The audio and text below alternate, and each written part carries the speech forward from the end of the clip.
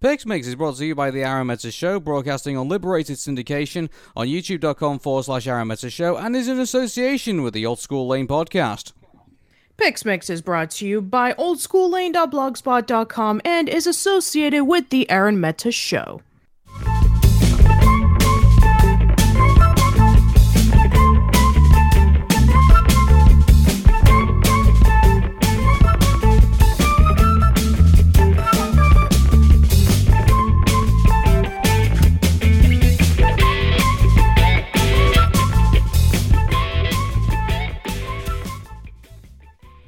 Welcome to PIXMIX with Arun And Patricia. Hey Patricia, what's up?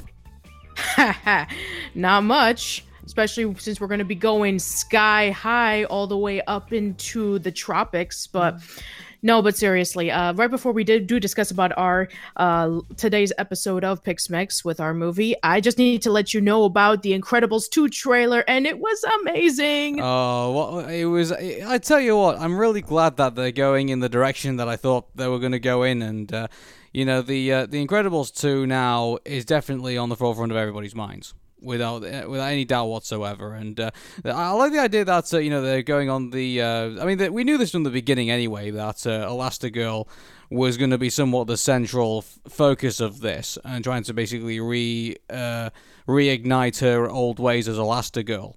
And I really like the idea that now we're going to have the we have Bob as the stay-at-home dad. And I'm not even joking when I'll tell you this, but a lot of people have been posting online saying that, Mr. Incredible has become Mr. Mom if he had superpowers. Yeah. I'll tell you what, though, I think I will err on the side of caution, though, in regards to how they might go with this, because, we already have kind of like a series of kind of like, the stay-at-home dads, in a way, and I think the latest one was like something, he had like John Cena in it or something like that, and some of the other, wasn't there like a movie that was out recently that had kind of like, the stereotypical dads you see in movies?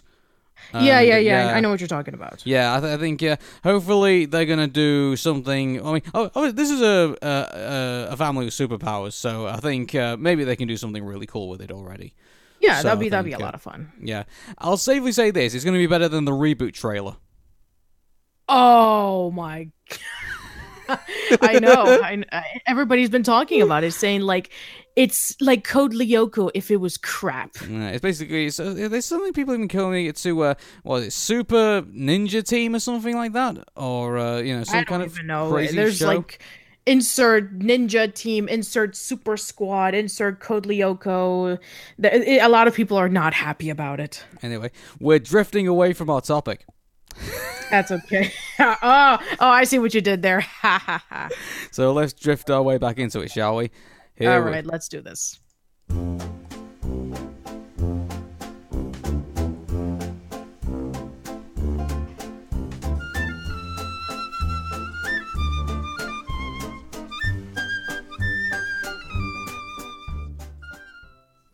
This movie is interesting because I think it garners very different responses. For me, Up is a very fun, very adventurous movie, but at the same time, I can kind of understand some people's complaints about it.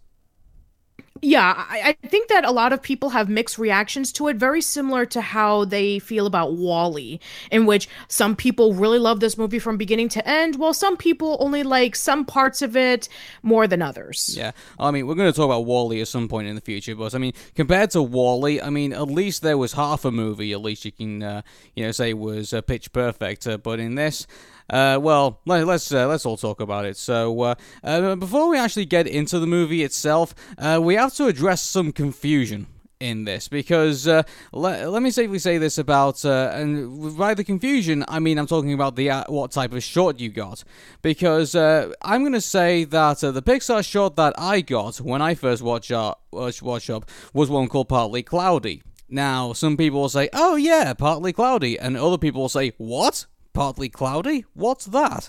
And the reason why some people react like that is because some people may have watched it on television and did not get the short. Some people might have got the Blu-ray and DVD special and didn't get Partly Cloudy. And some people might have downloaded the iTunes version and got a completely different short altogether. So that's basically right off the bat, we have confusion.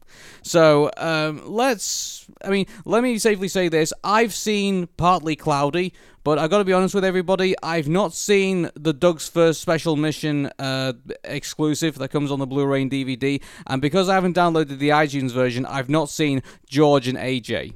So yeah, I haven't seen either of those either. Yeah, so I guess let's stick with what we know, and we're going to address which we believe is the animated short that came with our film, which is Partly Cloudy.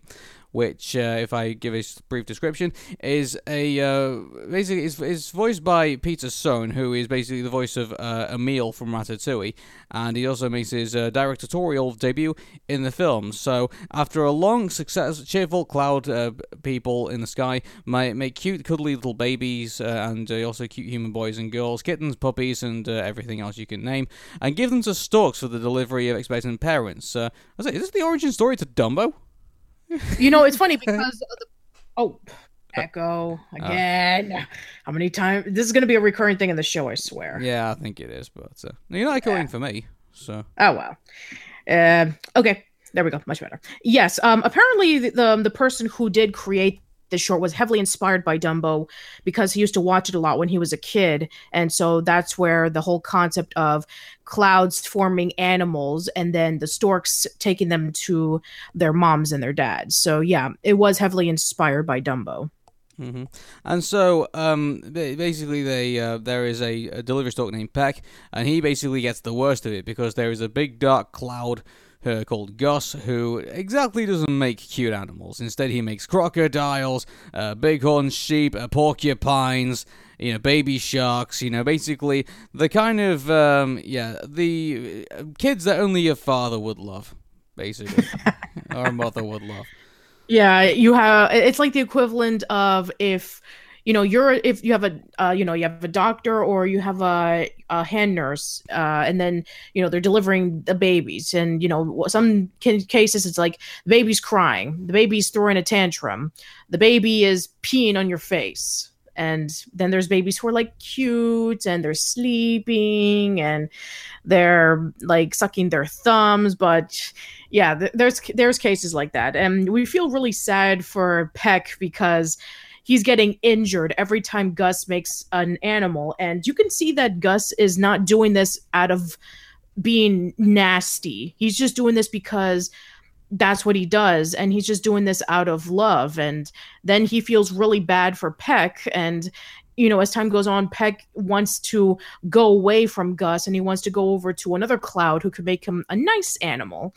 And then they kind of have like a little understanding towards one another, and Peck is able to wear like a little helmet so he can protect himself if an animal attacks him, and they start having this little friendship towards one another. Yeah. Do you know what? Here's the thing, though. This is actually one of the very few shorts that I would actually like to see more of.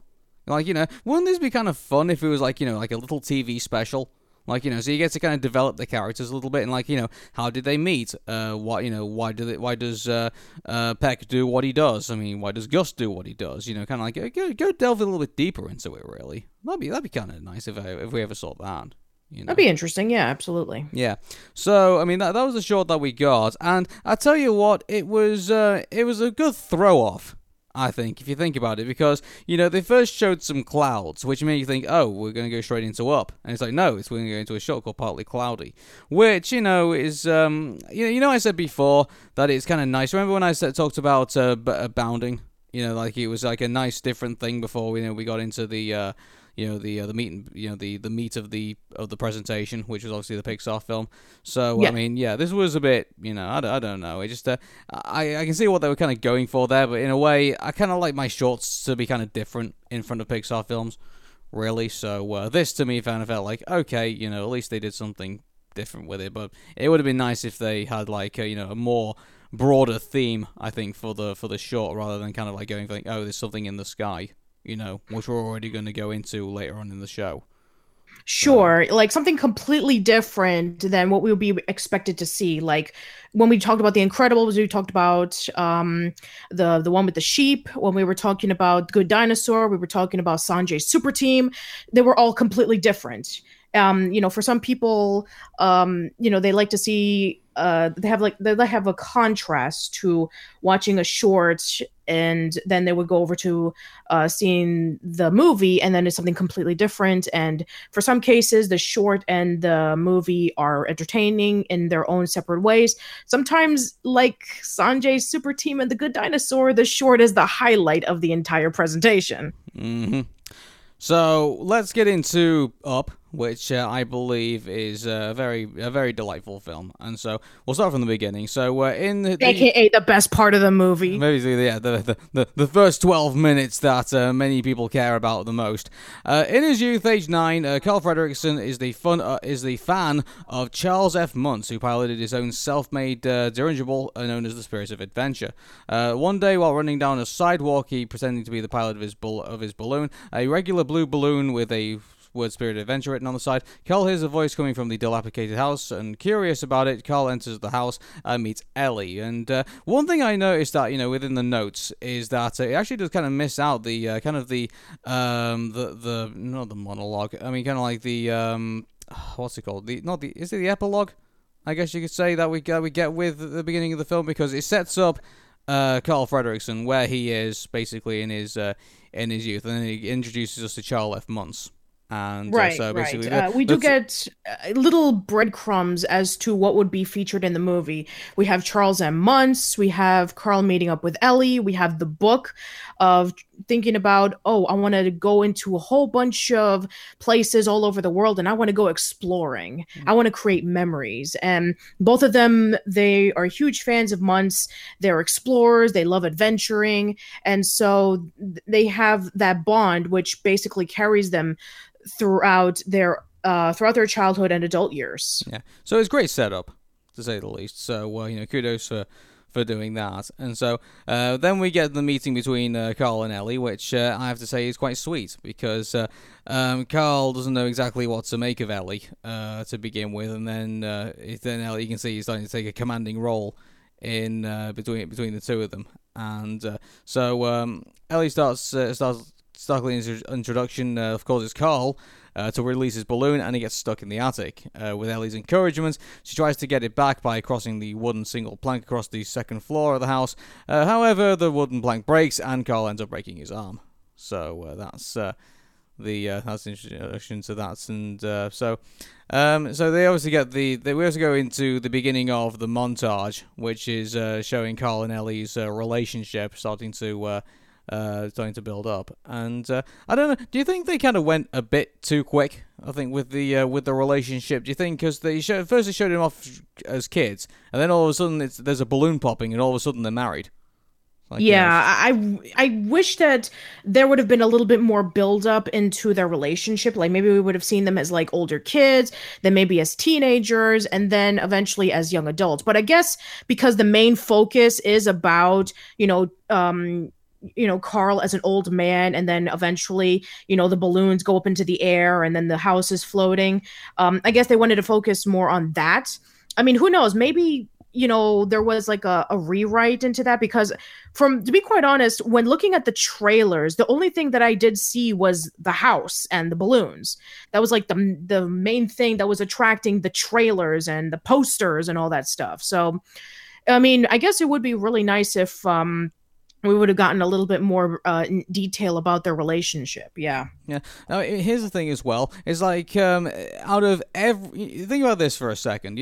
We've got this story set up, and we pretty much skipped over I'd say a good decent amount of the story, which is, Carl and Ellie getting together, and then getting married, and then, obviously going on having this life together, and that basically makes up the first 12 minutes of the film. Don't you think that commands more of a prequel than Monsters University? Yes, absolutely. Because, oh man, when we get to Monsters University, I have a huge rant about that movie. Like, that movie seriously does not need to exist as a prequel. Oh man, but Yeah. seriously, stuff like this, it deserves to have a prequel. Toy Story deserves to have a prequel. The Incredibles deserve to have a prequel. You can argue Finding Nemo deserves to have a prequel, Mm. not Monsters Inc. Yeah, and so because I mean we'll move on to Monsters University at some point, but so yeah, I mean I would like to see a prequel with Ellie and Ellie and Carl, talking about how maybe they can even do the setup because obviously when they go through the montage. And they go through all sorts of things. Ellie becomes a tour guide at the zoo, and Carlos becomes a balloon salesman. And they work side by side for the majority of pretty much all their lives. And then they decide they want to have children. Then Ellie finds out she's infertile, and I tell you what, that is the buzzkill of basically that part of the first act of the film. Absolutely. Like, for example, I know somebody who has Turner syndrome, and Turner syndrome. It's very difficult for you to get pregnant. So I knew somebody who has that, and she said, I relate to her so much. And so here's the thing that I don't want to come across as insensitive, with this, because I know this is probably, it's very devastating for Ellie. And I'm sure any woman who finds herself infertile. But wasn't adoption an option? I guess, but maybe it was possible maybe during that time. I mean, we don't even know what time period it takes place in. So maybe there was maybe not a lot of options, or maybe like she was so devastated. Like we did see earlier in the movie about how she was so devastated, and then Carl decides, hey, why don't we start saving up money so we can go over to Paradise Falls? And so that becomes like their main thing. And then eventually, as maybe time goes on, then we have a whole bunch of stuff happening, like the car breaks down, a tree falls down in their house, and they start like having to spend money on their dream trip to Paradise Falls. And then as time goes on, they start getting older and older, and maybe at that point it was already too late. Yeah, funny enough, I've seen actually fan fictions of like what ifs, and like so I guess people were so so taken back, I think, about Ellie not being able to have children, that the people started writing fan fictions about it, saying that what if she could have children. Which isn't canon. I know fanfiction isn't canon, but sure. And I also have another explanation. Like for example, I used to know a couple who were like in their 40s and they never had kids. And the reason why is because they were teachers and they were surrounded by students. They would come by, like after school to their place for studying homework, or maybe like for activities like going, outside and having like scavenger hunts and hiking, and even sometimes for dinner. So their children were the students that they would have teaching. One of them was like a general teacher, and the other one was a fitness instructor. And so for the longest time, they were teachers. They were like teachers for like, I would say like almost 15 years. And they didn't have children because they didn't want to take away the time that they had for, helping out the school, the students, I meant. And then eventually, they started traveling a lot, and they, did a lot of activities together. So that could be also another option about like, they go to they work at a zoo. And at the zoo, there's a lot of kids there, especially since Carl sells balloons. So maybe they, put a lot of focus on entertaining the kids at the zoo, and then they try focusing on raising money for Paradise Falls so they can go out and travel and have adventures together. That could also be another, theory on why they never adopted. Yeah. So, I mean, again, it would have been, here's a chance to do a prequel for Rob, and, there's a story there, at least, or many stories you can stick into a prequel for Sure. Yeah. And maybe, who knows, maybe if they ever do a prequel on, like, the Disney Channel or Toon Disney or anything like that, maybe they will write in, a kid character, like a neighbor or something that, Carl and Ellie, like, befriended and then, helped raise a little bit or something. And then, he kind of, like, moves on, because later on in the movie, I'm sure we'll be discussing about this a little later, but I think that, the way that they treated kids at the zoo, and at some point when Carl treats one of the kids that we'll talk about a little later, that's definitely apparent that they would have been nice with kids. Yeah.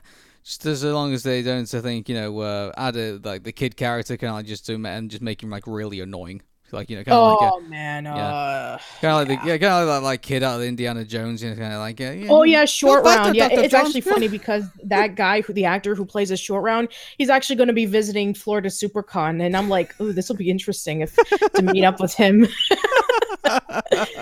Okie dokie, Mr. Jones. Okay. Where were we? Up.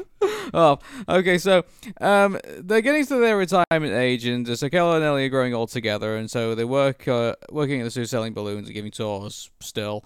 And then Carl notices that during their retirement phase, he'd completely forgotten about the trip, sorry, and the setting decided to basically took the get the savings jar out of the way, and then start going for the trip. So Carl then goes to buy the tickets for the Paradise Falls, presumably with the retirement money. And but unfortunately, when Ellie and them are on a picnic, he brings the tickets with them. But while they were climbing the hill, she collapses and ends up in hospital.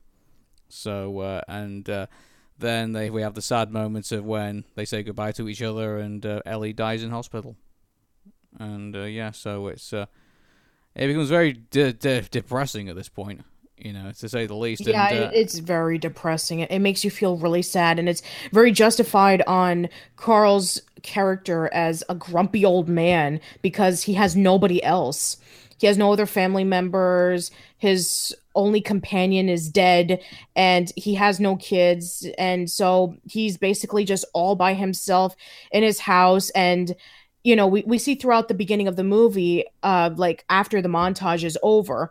So we have him, sitting down in one of those like chairs that brings you up and down the stairs because, you can't do it. You can't go up the stairs anymore because you're old. And, it's playing the song of Carmen while this other like shorter montage is happening. So while he's, getting, his breakfast and he's checking on the mail, then we see that his entire neighborhood is under construction and he's the only house there. Yeah, don't you think though? If you're thinking about it, like he's full of this, like he's gone through this massive disappointment, and I'm sure it still eats him up that he's never had that opportunity to go to Paradise Falls with Ellie, and now he's got all this. Isn't this kind of like a setup for a supervillain more than it is for a protagonist? Definitely a lot better of a build-up to a supervillain than Megamind. Probably, yeah, but it kind of makes me feel like it's almost kind of nearly on par with the origin story of the Joker. If you think about it, it's like the only thing I'm missing is that his skin hasn't bleached and he isn't laughing manically. Right. I get what you're saying. Now that I think about it, I wouldn't have been surprised if maybe, they would have written his character to be a lot more of a curmudgeon, but maybe, that's not going to appeal to the kids. Let's have him have a little kid sidekick and have him learn more about caring for others. So I actually would have been really intrigued on, what Carl was going through in that course. Like his wife is dead and his entire neighborhood is being demolished and being taken over by corporate jerks. Mm-hmm. And I think that there is even a Pixar theory of because of course there is, that the corporation that is currently doing this construction is B&L, which is the corporation that Wall-E and is at with the huge corporation that like builds all these things, and then it caused like all the major pollution, and then they sent all the people up into space. So yeah, there's actually a theory that the corporation is B&L, and it could be a possibility. Are you saying, Patricia, that corporations might have evil intentions? No, of course not. No, that can't be related to anything in real life. Surely not. I don't think so. No. What was I thinking? Yeah. But no, seriously. So we have the construction worker played by John Ratzenberger, because of course he is. He's in practically every Pixar movie at this point. Interestingly enough, though, not having the last say in the film. Because that's kind of like that was his kind of thing, wasn't he? He was the underminer in The Incredibles, and he would usually have the last line. I think at that point. He was. Let's see, he was also Ham in Toy Story, and He was PT Flea in A Bug's Life. Yeah, he's a lot of characters in Pixar movies. They like to call him, he's the good luck charm of the movies. Mm-hmm. So obviously, Carl gets into a scuffle, and he ends up whacking one of the workers there because he obviously put his hands on the mailbox, which Carl and Ellie cherish so much. And here's the thing: if you notice, actually, one of the characters bleeds for the first time. Yes, I was just about to say that. Like, it's shocking because he hit him on the head with a metal cane. And then when you check on his head and you see that it's bleeding, I remember when I first saw this, I was in shock. I think I actually saw this in theaters and everybody was like shocked. It was like, oh my goodness. And, I think I even heard a kid crying. Yeah, it was like a whole bunch of gasp. And then, of course, you go into the courtroom and Carl lost the case. And he's being kicked out of his home and he's being recommended to go over to a nursing home because they think that can they legally do that? He's violent. As far as I'm aware, they own the house. I mean, they can't just kick you off your property, can they? If you're like the sole owner, I don't know. Maybe they were renting it. I don't know. Yeah, I mean, I wouldn't be surprised. Maybe they were renting it. Maybe they lost the case to the government, to that big corporation, which may or may not be evil. But yeah, it's actually pretty questionable. But yeah, he can no longer live in the house. He has to go over to the nursing home, and so he decides on a plan that he's going to get all of the balloons from his time working at the zoo, and he's going to go over to Paradise Falls. And we see the two men from the nursing home picking him up, saying like it's time to go. And so then he says, I need a few minutes to say goodbye to the old house, and they let him. And then we have all the balloons coming out, and then it floats the house away and he's gone. It's I mean, I wouldn't be surprised if there was a film theory from MadPad on how many balloons would it take for a house that big to be floating away into essentially South America. Oh my god, there's another guy who's going to be trying to get loads of YouTube hits, and it's going to either end up in his death or I don't know. I see. Hey, oh yeah, that's true. Yeah. Yeah, please, internet, don't give us that. It's like it's all right for a Pixar film, but not for real life, please. Yeah. But yeah, we forgot to mention about the kid who shows up in the beginning of the movie. We forgot to mention about Russell. Oh yeah. And so Russell is a little Boy Scout, and he's trying to earn a merit badge. And he goes over to Carl and says, "Good morning, Mr. Fredrickson. I need to earn a merit badge, which is to help an elderly person." And Carl is like is not even remotely interested. And so, he just essentially just slams the door on him. I was confused at this because sorry to cut you off. I was confused at kind of his introduction because it made us feel like, wait, was there like some kind of relationship between Carl and Russell before?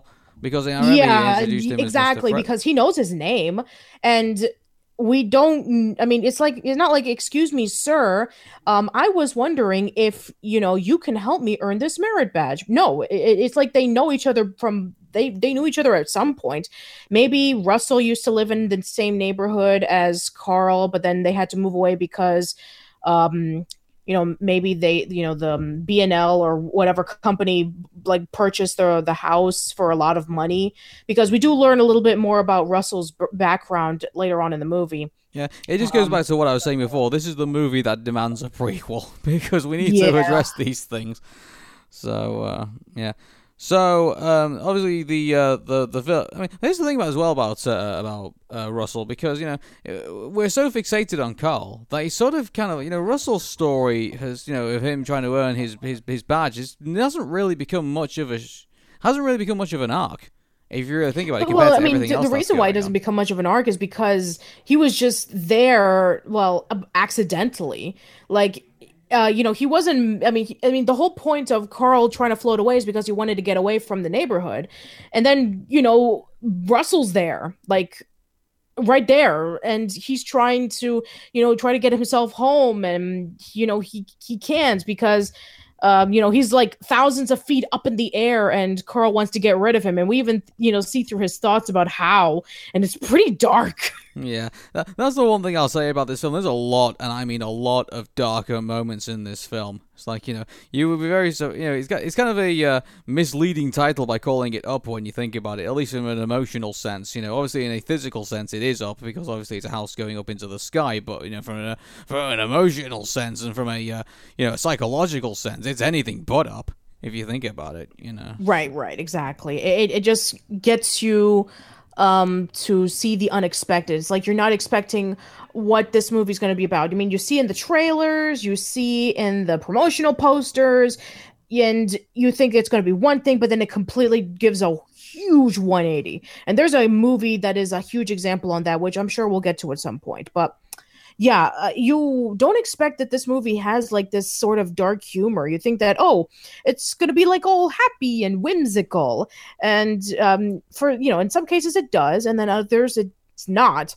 And so, we have, Carl and Russell floating into the house, and, they're trying to find out where where Paradise Falls is. And, Russell's talking about like, I know where we're going because I have my little gadget that's going to tell me everything. Mm-hmm. And then there's this huge storm that starts striking down some of the balloons, and then afterwards, like, it rains really hard, and they're like going off course a little bit, and then eventually they do make it over towards where Paradise Falls is, but it's a long ways away, and Carl is really, really determined to get there, while Russell is kind of like looking at everything, and he's experiencing the outdoors. And, sort of like in the, for the first time in his life, even though that he's a Boy Scout and he has so many merit badges. Yeah. Well, two things to that. One, Patricia, we're not in Kansas anymore. And two, this is the thing. Isn't it kind of weird that Russell doesn't seem to have any, outdoor experience? Now, he could be, where Carl is in the up world, I guess you could say he's being, totally built up, because he's got a huge corporation surrounding him, but, maybe Russell's in the same situation as well, and maybe he's not had any chance to have, like, any outdoor experience, even though, it's, that needs a bit of explanation, really, because if he's a Boy Scout, and I would imagine that he's, to start with, he does actually still have a couple of badges on him anyway. He has a lot of badges. He has a lot of badges, yeah. It's not like he's some kid who's like, I don't have any badges at all. Because, with the way that he looks, like a bit of a chubby kid, that could have been one of the easiest things to do. But no, he has a ton of badges. And the only badge that he does not have is the helping the elderly badge. He has a badge for everything, but at the same time, he has now that he's outdoors, experience. He kind of sucks at being an outdoors kid. I guess we can make the argument about like, it's like you get a badge if you participate, kind of like a participation award even if you lose or something.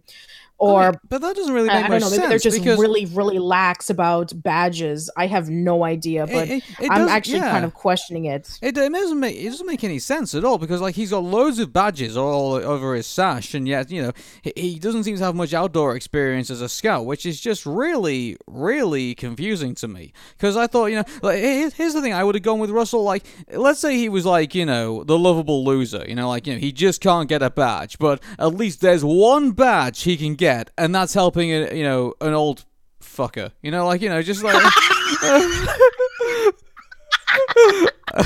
that just came out, but I apologize. But it's like here's this one badge that he can probably easily get. All he has to do basically is just to get this old guy out of his house and walk him over the street, and there he's got his badge.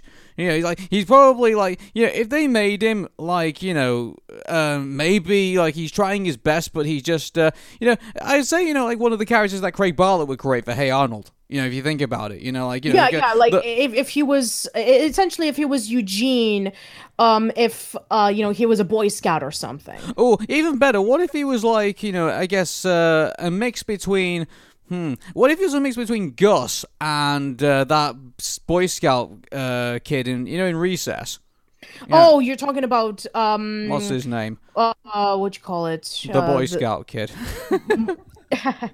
Yeah, not no, but yeah, I know who you're talking about. But yeah, that'd be kind of interesting. That I would like to see that. But yeah, I think that for Gus's character being kind of like a optimistic kid who's experiencing the outdoors for the first time, it Yeah. would make a lot more sense if he didn't have a lot of badges or maybe no badges at all, as opposed to somebody who has a ton of badges but absolutely knows nothing about the great outdoors. I know, it's really strange to me that they would give him that. I really thought they probably would have been better making Russell kind of like, the kid really great for a badge but just can't get one. And he has, he's in this city where he can't really go into the outdoors to kind of get them. And on top of that as well, like, he throughout the film, he talks about how his dad's never around. And like, so you have the point where it's like, oh well, his mum tries his best, but he can't. His mom tries his best, but he can't. She can't do anything for him because obviously, she's on a single income and can't, like maybe do the things that, the expensive things that Boy Scouts would normally do with their family, so they can afford to like send out into, the world. Maybe that's something they could have gone on as well. Like, maybe giving him a bit more sympathy. For example, I mean, Russell talks about throughout the later parts of the film about how, my dad knows how to put up a tent. My dad knows how to start a fire. And maybe, the reason why he went into Boy Scouts was probably because he wanted to be like his father. Maybe his father was an Eagle Scout, and maybe he wanted to be just like him, and maybe wanted to spend more time with him. But then we learn about that his dad is remarried, and he it doesn't spend as much time with him as much anymore. So maybe if he tries to earn this badge, maybe he'll get his father's approval again.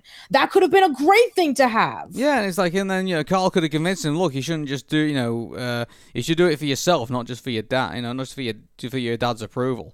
Like, it's yeah, like so what we're trying to say is that there's a lot of good things in this movie, but it just needed to be rearranged to make it even stronger. Yeah, I just think, thinking about it now, looking back, I wonder if Russell is actually that strong of a character when you think about it. Not really. There are plenty of side characters in other Pixar movies that are much better.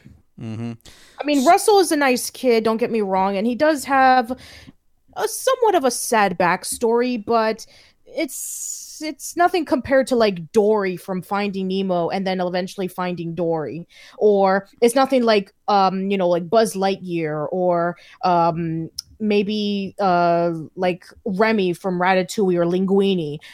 There's a lot of other side characters that are better than Russell, but I can let you know that he is much better than Arlo. Yeah. So we're introduced then to Snipe, which is the bird that which he is a very funny character, and though I think I guess he's kind of like the Groot of the group, I guess, of characters that were introduced. So Carl basically tells Russell, look for a snipe, which that's such a trope thing in every single episode of a cartoon that involves with like going out to camp. They always say, look for the snipe.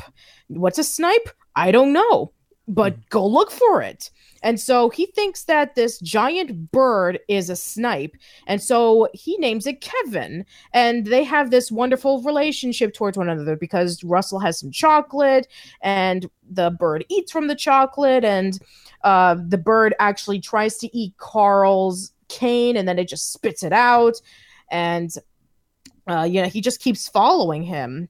And then eventually, they want to get rid of the bird because it's starting to eat the balloons and started to pop out. And then the house just gets a little bit lower, and he tries to tell him to go away. And then afterwards, then the dogs do go away because there's a bunch of dogs around. Yeah. One of them being Doug. Mm-hmm. And so Doug, so they get this dog, and like obviously, like he looks like an all regular dog, and so they ask him to speak, and then he says, "Hi there." Yes. Hi, my name is Doug, and I love you. Squirrel. Did they actually tease that in the promotional, like the trailers? Yes, and stuff? they did. I remember seeing this in the trailers, and everybody got a laugh when he said squirrel. So yes, this was in the trailers a lot. Yeah. So we got Doug, and he is kind of like I'm trying to think if he's your kind of like your good-hearted oafish, I guess, kind of character. Like, he I'm trying to think, he's kind of like, he realizes that he's like in he's in the kind of like the bad guy group, but he's kind of like, he doesn't kind of like realize it. He's kind of like a bit of a goofball. If you think about it. I mean, he's just told to look for a bird. And the reason why he wants to look for the bird is because he was given a mission by his pack. And the mission is, I need to find a bird so I can take it back to my master. And then he sees that they have Kevin following them. And he's like, can we please have your bird? And then Carl's like, oh, yeah, sure, take him, whatever you want. And then Russell's like, no, don't let Kevin go. And then we have the other dogs coming in. Yeah. And we Alpha, have Beta, and Gamma. Alpha and the other dogs coming in. And they're essentially trying to do their jobs, which is to find the bird so they can take it back to their master. Yeah. I want to know, like, the running gag they had with Alpha was that obviously his the voice thing in his collar was obviously was faulty, and so he had basically a high pitched voice like a chipmunk when he had it, and some people got a laugh out of it. I don't know. I didn't. I kind of got it was a bit funny to begin with, and then it kind of got a bit dry as it went along. Yeah, I was just about to say that. Like, the first second that you hear him speak, it's hilarious because it's a nasty looking dog, and then as time goes on, it's the joke kind of like wears itself thin. Yeah, wouldn't it have been more? I think it would have been more effective if they'd. They show that, like, oh, hey, your collar's faulty, and then they I don't know, maybe found a way to fix it, and then obviously then you sounded menacing, and then obviously then you'd have yourself a good antagonist. I think, or maybe better yet, what if it becomes like really, really faulty that it switches on to multiple voices? I guess if it changed with his attitude, not with his attitude, with kind of like his. I guess it was kind of like like one of those. What was those rings that you had when that was supposed to change color? Yeah, the mood rings. Yeah, it was kind of like a mood ring. A certain color that represents that you're in a certain mood. Yeah, so it would turn red when he's angry, and he'd turn green when he's he's feeling kind of sadistic, I guess, in a way. Yeah. So maybe he would be bad and have this voice, or maybe he would have this kind of voice if he's trying to think of an elaborate plan or something like that. Yeah, and he would have this voice if he was your addiction. Yes. Yeah, exactly. I think that there could have been some more to play around with that, because I can think of so many possibilities. It definitely reminded me a little bit of Dr. Nefarious from the Ratchet and Clank games, in which if he becomes like really faulty, there's a soap opera that plays in his mind, and the only way you would get him back to normal is if you slap his head. I mean, I don't know if we could do that for a dog, but, just something like funny like that, in which, it's something completely unexpected. It gets you off guard and it makes you laugh. Well, I mean, obviously this is not Pixar territory, but they kind of tried and did that with the Cat in the Hat, if you remember, with Mike Myers. And remember when he got nailed in the balls, and then all of a sudden he started playing free flowing, and I think when you saw it being done in that way, I don't think it was. I don't think it would have worked. I don't think. Good point. Yeah. So sorry to bring back bad memories for everybody, but that was my reference at the time. Yeah, but what we're trying to say is that Alpha, the gimmick of him could have been better. I mean, for what it is, it started off pretty funny, and then it kind of just dried off after a while. Mm-hmm. So, night falls, and Doug and Kevin fall asleep, and Russell struggles to build a tent, and he's unable to do it, and Russell explains to Carl that he's never been camping before, but his divorced father promised to Russell he would actually come to his ceremony and be witness him being a senior wilderness explorer. And again, it makes no sense, because, he's got, loads of badges for, doing different stuff. And unless they were just kind of participation awards, I don't know, but again, he's supposed to be this part of this scout camp. He's supposed to be well decorated, and yet he can't put up a tent. Exactly. He can't put up a tent. He can't start a fire. And I'm sorry, but for a kid who has so many badges, he should at least learn how to do something. I mean, he's really, really dedicated, and he wants to get all the badges and collect them. I mean, it's not even in something like collecting trading cards, or maybe whatever club or group that you're a part of, you actually have to put some effort into it, and at least you learn something.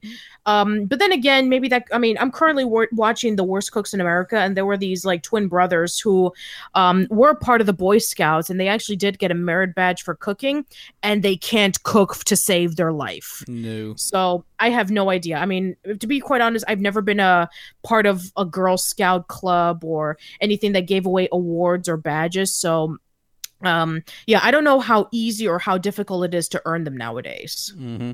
So, Carl wakes up in the morning to find Kevin gone. Russell and Doug are in a panic, and soon they see him on the roof and with a pile of food.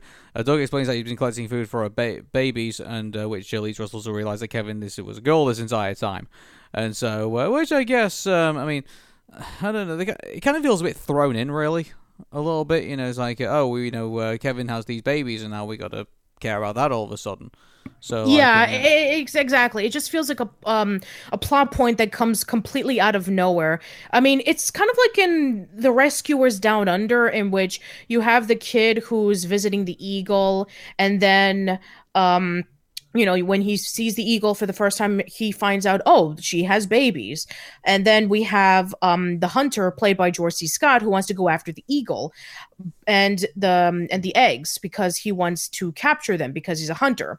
So what would have happened if maybe like this kid went to look for a different animal, and then he sees the eagle, and then the eagle has the babies that are waiting to be hatched, and then it just goes like in a completely different direction because we want to create tension, because that's essentially what the tension is in the movie, about this bird and these babies, and to keep them safe, as opposed to like, I'm an old man and I want to go over to Paradise Falls because that's where my wife and I have been wanting to go for at least many, many years. So yeah, that part of the plot point just takes a back seat for a while. Yeah, it's just it just feels just thrown in for me. So they obviously go off to Kevin calls for her babies, and the faint beeping can be heard. Kevin runs into her babies and leaves. Carl forces Doug and Russell along, leaving the latter depressed.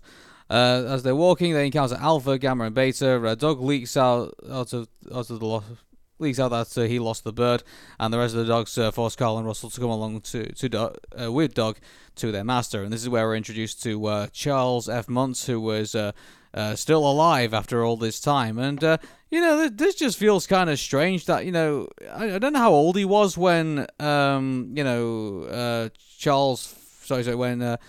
Carl first idolized him, but I tell you what, he must be like in his 90s, in his 100s. Yeah, exactly. And you know what? This is one thing that I definitely do agree on the Nostalgia Critic when he did his discussion on this movie, is that you have Charles M. Muntz, who looks like he's in his, I'm gonna guess maybe his mid-20s, early 30s, and we have Carl, who's like a little kid, and then when you see them, they look like they're the same age. So yeah, it's very confusing, and as to how many years apart they are. It's strange, to say the least. Yeah, and, maybe the one thing we could say, maybe the one thing I would probably say is that maybe Ellie died at a very young age for being elderly. Maybe. I mean, like maybe she died like just maybe a couple of months after they retired, maybe, which puts them in the 60s. I would definitely agree to that statement as well. I would say that if we want to play around through ages, let's see. I think I did remember that in the beginning of the movie there was mentions about like Carl was 9 years old in the beginning of the movie, and then we could have Charles maybe like in his early to mid 20s. So that's at least maybe like 15-ish years. So let's just say that Carl was in his 70s. Then yeah, Charles Muntz should be in his 90s, and I would say that it does look very confusing that we have these two old men who do look like they're similar ages, but one is clearly much older than the other. So yeah, that definitely needs another explanation as to Charles Muntz and what he was doing this whole time. Again, this would definitely be good for prequel fodder. Yeah, maybe maybe Charles once took better care of himself than Carl did. Maybe Carl just Yeah, and you know what? Maybe we can make that argument, but we'll definitely discuss about how maybe that's not a case that we can argue with. But going into when Charles sees Carl and Russell, he brings them over to his ship, his airship. He shows them around to he has like a museum of like rare and animals and their bones, and they have this like nice dining room where they get served food, and it's essentially just him being surrounded by a bunch of dogs. And Carl and Russell are just sitting down and enjoying the food, and Carl is like mesmerized that he's inside the airship, to where he imagined himself being when he was a kid. Like he's essentially being with his idol. And then he talks about the bird. He talks about wanting to capture the bird and wanting them to bring it back because, he wants to show everybody that he was telling the truth. Everybody thought that he was crazy. They didn't believe him. He was basically publicly embarrassed and called a liar. And, ever since then, he's been at Paradise Falls looking for this bird out of revenge. And, I'm sure that, revenge and stress may not be good to a person. I would say that, he probably would be even in worse shape than Carl. Yeah. Well, here's the thing. Is on top of that as well, you can definitely tell that he's been psychologically deranged throughout this time, because when he goes through that sadistic monologue of how explorers are trying to come to find the bird, and he's basically he's saying that he got rid of them all, basically, and so he's like starts knocking over helmets and stuff, and basically saying that he basically knocked them off as they were coming down. So it looks like he basically, from the looks of it, he looks like he's basically lost his mind. I mean, he was even talking about like there's a lot of people that come here that are very interesting. One is a photographer, one's a news reporter, and he's like knocking down their helmets, and it looks like he may have something to do with their disappearance. And it's like, wow, he's willing to do everything to capture this bird. And then Carl is like, oh man, this guy's a maniac. We have to get out of here. And then we have Russell looking up at the picture of the skeleton of the bird. And then he says, oh, hey, that looks like Kevin, my bird friend. I'm like, shut up. Seriously, don't speak anymore. Yeah. Then that's when Charles makes Carl and Russell like his enemies. Like he's willing to capture them so that they can be able to lure the bird over to him. Mm-hmm.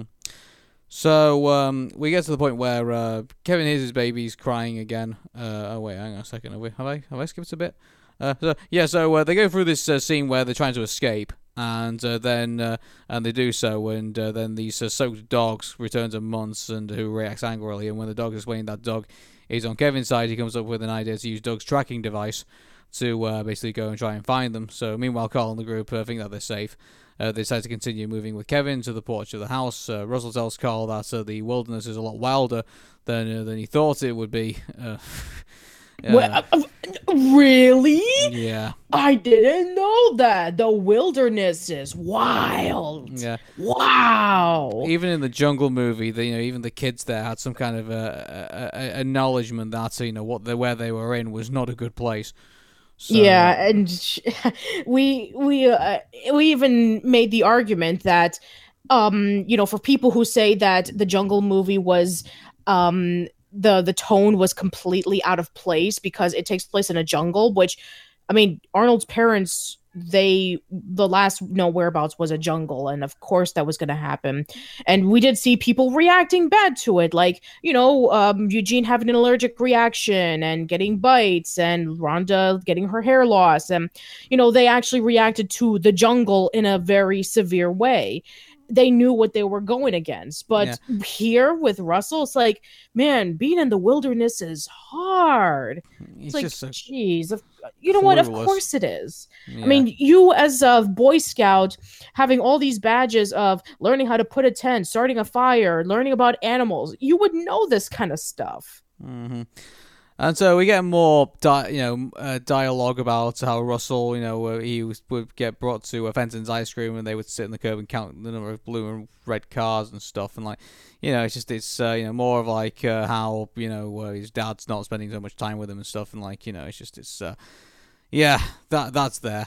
So Kevin hears the babies cry for help and dart towards them in the cave. Suddenly, a spotlight falls on Kevin, and Munt's airship has followed her, and then she gets captured. But when they try and save her, Munt sets fire to the house, and so then Carl gives up trying to get Kevin back, and tries to put out the fire, and ends up having to give away the giving away the bird, and so that ends up being our kind of our conflict between our two characters, between Carl and Russell. And I don't know, it wasn't as, it felt a bit forced, this, the getting these two to kind of conflict with each other, if you ask me.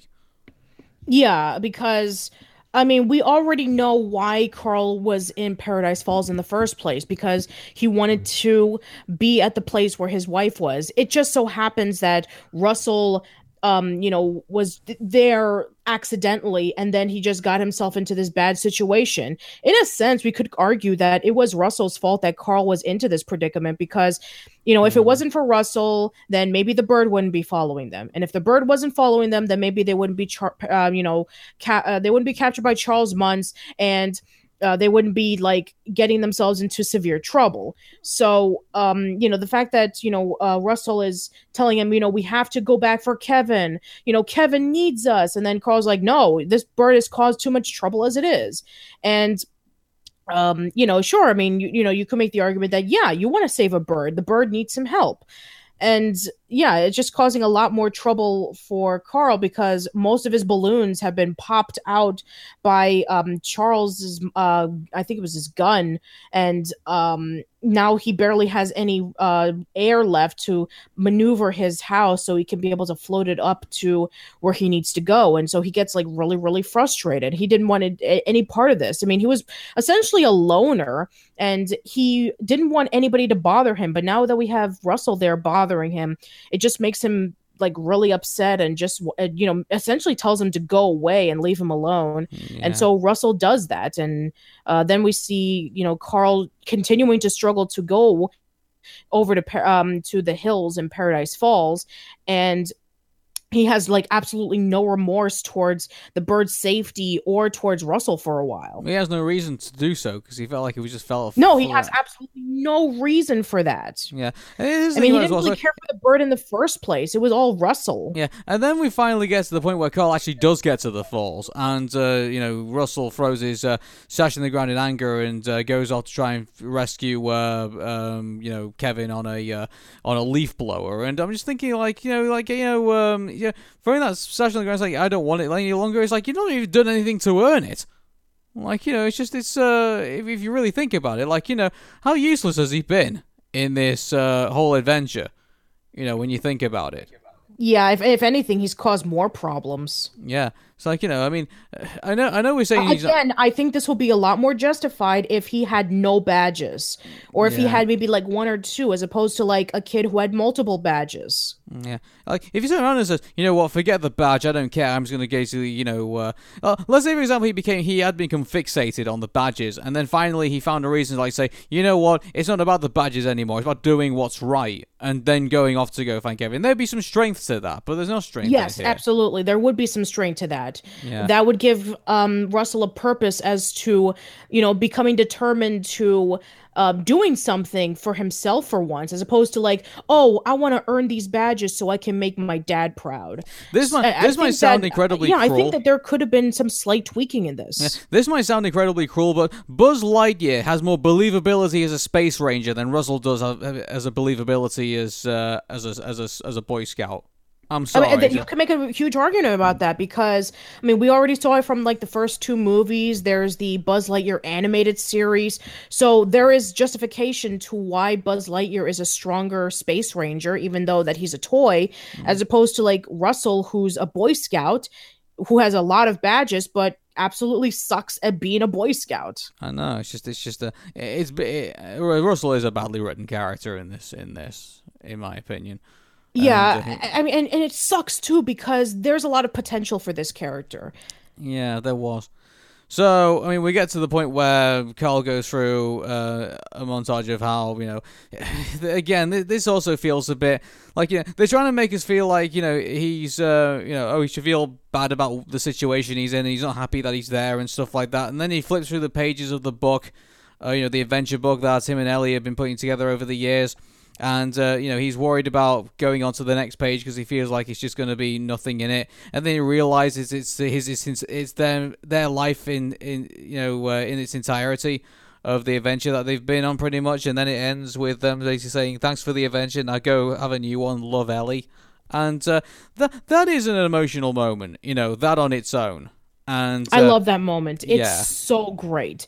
When you take from the intro of the movie all the way up into that scene in which they were happy together, it wasn't about traveling. It wasn't about going out to different places.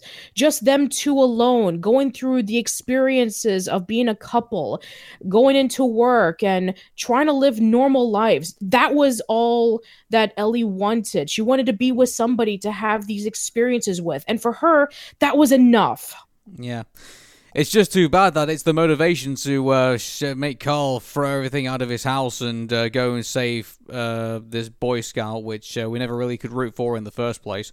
So, so that bit was great, but the follow-on after that is just, then then they try to be like one of those action moments with the dogs and the airplane, and you have these two old men fighting each other so that because at this point in the movie you have Charles capturing the bird and it's locked up in a cage, and so you have Carl trying to set it free, and then Russell tries to save it, but of course he screws up.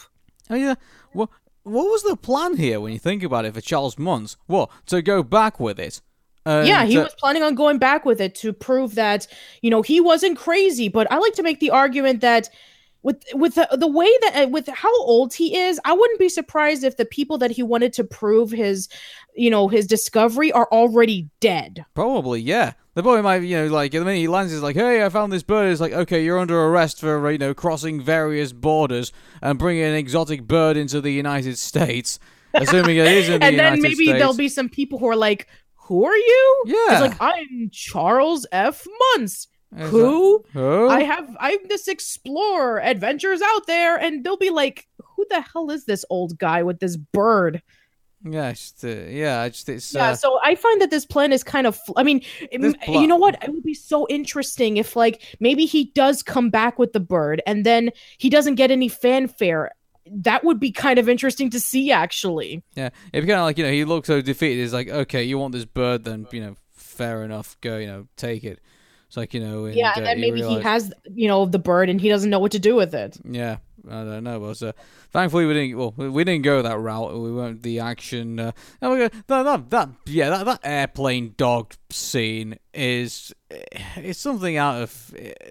There's no other way of comparing it really to anything else. I mean, it's something like out of Looney Tunes or Tom and Jerry. It looks weird and stupid. Yeah, exactly. I mean, you have the dogs chewing on the little bone to shoot out bone bullets, and it just looks so weird. Yeah. Nowhere in the movie was there sure, I can suspend my disbelief of a collar that you can understand what the dogs are saying, but dogs flying on airplanes. That's like that painting with the dogs playing cards. Yeah. So it's like that in a sense. It's just so weird that it doesn't really make sense in the universe that they're at. I know. It's other things. Well, let me safely say this: I'm a huge fan of Star Fox. As some people know, the Nintendo franchise, and some people kind of make fun of me, believing that a fox, a rabbit, a falcon, and a toad can fly spaceships through space. Yeah, tell me you don't look at this scene and like it with any type of dignity, and say that what I believe is what I like is I mean, any just less. looking at it, I'm dignified. expecting like Charles Munz to say, "Do a barrel roll," or Alpha saying, "Hey Einstein, I'm on your side." Yeah, yeah. So that was something. And then we get obviously Carl lands on the airship and gets in and has that standoff with Charles Munz. And again, they do look like they are the same age, and they even fight like they're the same age as well. Yeah, exactly. Now, it's kind of funny because this movie came out in 2009. Now, around that same year, there was a better fight that had two old men duking it out. We had Liquid Ocelot and Solid Snake in Metal Gear Solid 4, and that fight was much better. Yeah. I'll tell you what, there was also, there's one fight that was even more comical as well, which is in Family Guy. That's, who's that, old pedophile guy, and then that Nazi. Yeah, Herbert the pedophile. Herbert yeah. the pedophile, and then he fought Yeah. And that was a fun. Chris, I come into my place in the basement. Even they had a more fun old man fight. Yeah, exactly. And but get your fat ass over here. Mm-hmm. Yeah, but yeah, that was actually also a lot of fun. Although probably for some people they say that Peter versus the chicken was a lot more fun. But yeah, exactly. But what I'm trying to say is that it just feels kind of like weird that we have these two old men fighting each other for a bird. Yeah, it's it's a pretty valuable bird, and for that, because obviously Carl, for whatever reason, has some kind of interest now in getting the bird back to its babies, and Charles Muntz wants to send it back to a country which probably has long forgotten him. There's nothing to root for here, really, when you think about it. It's just basically you're just kind of along for the ride. We need to get the bird back to safety, and we even have Russell have his like little moment in which he helps Carl by getting the airship to go in opposite directions, and getting we have Charles kind of like going off into the side, and then another dark moment is that he falls to his death with only a handful of balloons. Yeah. And so he's like, because he gets caught on the on the windowsill, doesn't he? Trying to get. He also gets caught in some of the balloons as well. Yeah. And then he just he does fall to. And mind you, it's interesting though, because they left him with those balloons, and I don't know. It's like, were they like insinuate? I thought at one moment, looking at that, it was kind of confusing for me, because it's like, does that mean he's gonna does that insinuate that he's gonna use the balloons to slow down his fall and he'll live? Yeah. I mean, he was like hoping that, if I just grab a lot of these balloons, it's going to slow down my fall, make it like a parachute. But no, it doesn't work in this case. I guess we can make the argument that a lot of these balloons have lost their helium. I mean, how long has Carl been at Paradise Falls? Like maybe 3 or so days? Yeah. So a lot of the air has deflated since then. So yeah, it's not going to help much for Charles to grab a bunch of balloons so he can float down, not needing to worry about falling all the way. But no, it's not that case at all. There is a bunch of theories that go around about how Pixar villains didn't actually die, or didn't actually nothing happened to them. For example, have you seen the theory that Syndrome, when he blows up in the jet airliner when he gets caught, so there's the theory going around that the explosion happened, but he managed to stop the propeller blade with his 0-point energy blast before the explosion happened, and he was able to escape or something like that.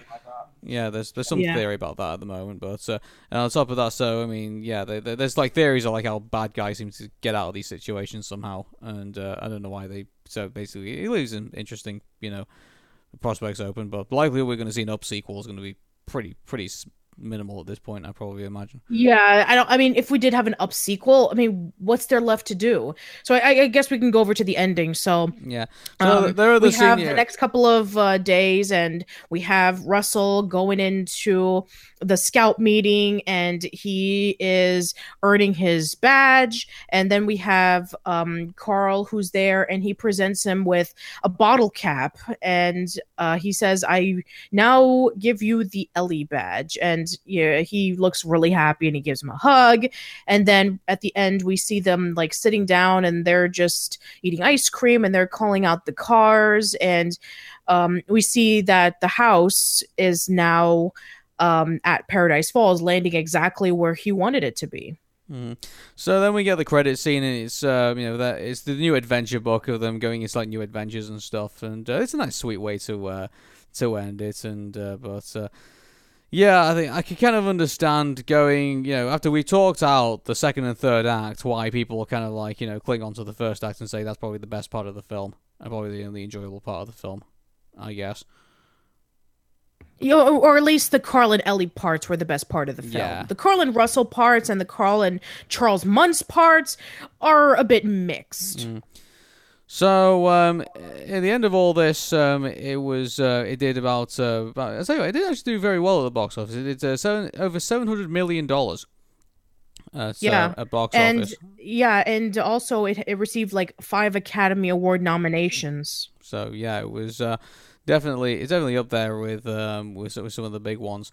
But, I mean, for us, we just think, after you kind of like, I would say it kind of goes for, it has kind of the same flaws as like, I mean, I wouldn't say as badly as Frozen, I would say. I mean, but so you can definitely, once you let it age for a while, you kind of like, you can kind of see how old it actually is. Yeah. It's kind of like Avatar, in which, the movie is so amazing, so breathtaking with its effects. Wait a couple of years, and now pretty much nobody cares about it anymore. Even with the announcement of with James Cameron saying, I'm going to make Avatar 2, 3, and 4, and everybody's like, I don't care. Because every other movie looks like that now. Exactly. Every other movie looks like that. It's like, it makes you laugh thinking that, James Cameron took 10 years to do Avatar because he wanted to wait for the graphics to look good. Now that he's taking probably another 10 years for that, pretty soon every movie's going to look like that and nobody's going to care. It's like, it seems that spectacle is one thing to impress an audience, but a story with great characters and moving moments, it's what makes it stay forever. So, moving back to Up, we should probably score it. And so, I mean, I guess I do enjoy the prospect of these characters, I would say, and I do enjoy like the setup. And so, I'd probably say give it a 7. I would say. Yeah, I would give it maybe a 7.5 because I do know what they're trying to do. I do see the potential for this story and these characters. There's a lot to build on. There's just some things that are a bit stumbly that you wish that could have been tightened up, but then there are things that are good, are amazing, especially the Carl and Ellie moments. It really, really is the best part of this movie, and it's memorable because of that particular reason. Their time as a couple, their interactions with each other are so phenomenal. You wish that the movie would have been more about them. And so, that ends another PIXMIX. And so, just to let everybody know about the schedule, I mean, it's basically come to the point now where we're just going to try and do PIXMIX whenever we can, and then it'll just randomly appear when you least expect it. So, I guess it kind of falls into the randomization of PIXMIX, I guess, the way we're going to be doing the schedule but now. The bright side is that we do have about 4 months, so we do have some time left until we reach over to The Incredibles 2. Yep. So, from myself, Aaron. And Patricia. Take care, and bye-bye for now. See you later.